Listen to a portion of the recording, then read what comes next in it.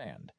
Rather than being limited to person-to-person video calls, up to 50 people can listen, join in via voice, and send text, stickers, emojis, and GIFs, Facebook Messenger said. Group video chat is its most requested feature ever, the popular messaging service said. The addition of this feature is yet another bid for the youth vote from Facebook Messenger as it takes on rival messaging services such as Snapchat. Group video chat is very popular with teens and young people, and Messenger is looking to capitalize on that.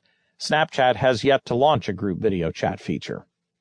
Messaging app Kik, also popular with young people, added group video chat on Monday, saying it was its most requested feature as well. Line